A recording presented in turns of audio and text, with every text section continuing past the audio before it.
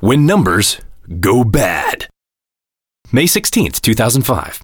A longer than average Monday memo, but worth it. Are you one who believes the reliability of research is assured when the sample size is adequate and the respondents are properly qualified? If so, research will likely lead you to some tragic conclusions if it hasn't done so already. The problem with most research is that it's done by mathematical types who have little appreciation of the nuances of language. Ask a witness, how fast were the cars going when they smashed into each other? And they will name a much higher speed than if they are asked, how fast were the cars going when they made contact? By the way, this is not a speculative assertion. The full report can be found in the book, Essentials of Human Memory, by Dr. Alan Baddeley.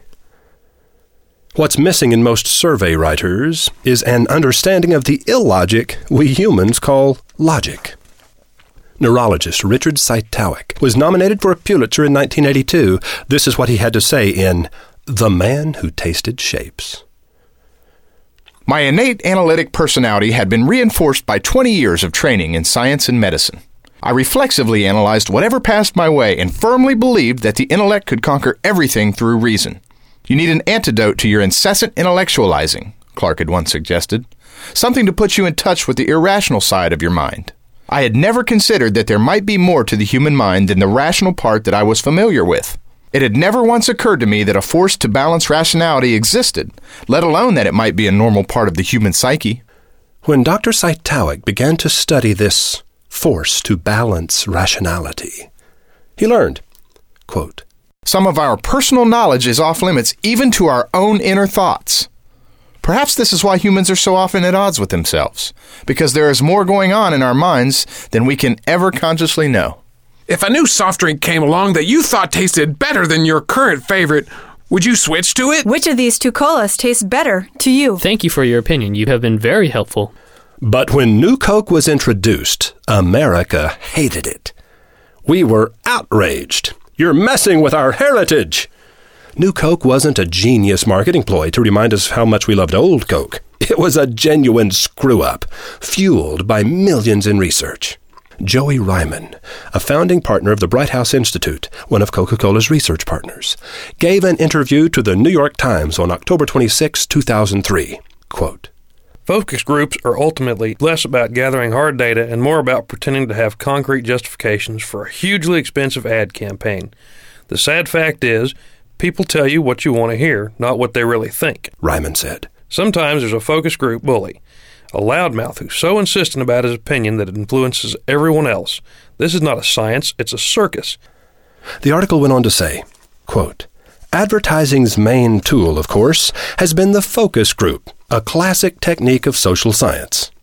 Marketers in the United States spent more than $1 billion last year on focus groups, the results of which guided about $120 billion in advertising. But focus groups are plagued by a basic flaw of human psychology. People often do not know their own minds. Ask a person to speculate about what they would do in a particular circumstance, and they'll tell you the truth about what they truly believe they would do. But when the actual circumstance comes upon them, they do something else entirely. My advice? Quit asking people what they think. Begin watching what they do. Ignore their words. Study their actions. Still not convinced that numbers are easily misinterpreted and misunderstood? In a recent Los Angeles Times article, Peter Gosselin writes about economists who won the Nobel Prize and then made poor personal investment decisions, sometimes even fumbling the Nobel Prize money. He then took a look at the investment decisions of the faculty of Harvard University. His conclusion? The financial masterminds don't do any better than the average goober standing in line at the bowling alley. Remember the days prior to the bursting of the dot-com bubble?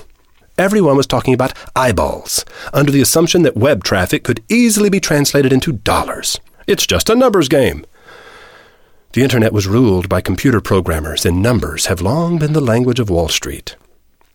But any time the flaws and foibles and inconsistencies of humanity are removed from the persuasion equation and the chant begins, numbers don't lie, engineers, programmers, researchers, and investors will align themselves into a magnificent fool's parade. And then, when the bubble bursts because the fundamental assumption was wrong, they blame it on the introduction of, quote, unforeseen forces. My partners, Jeff and Brian Eisenberg, tried to warn the dot-com world, but no one in those days listened. Jeff and Brian's heretical notion was that online shoppers are human beings and should be treated as such. Remove the humanity from the data, and you're left with nothing but dangerous digits. Data worshippers poo-pooed the warning. Today, the Eisen brothers are regarded as two of the preeminent consultants in the world of online marketing.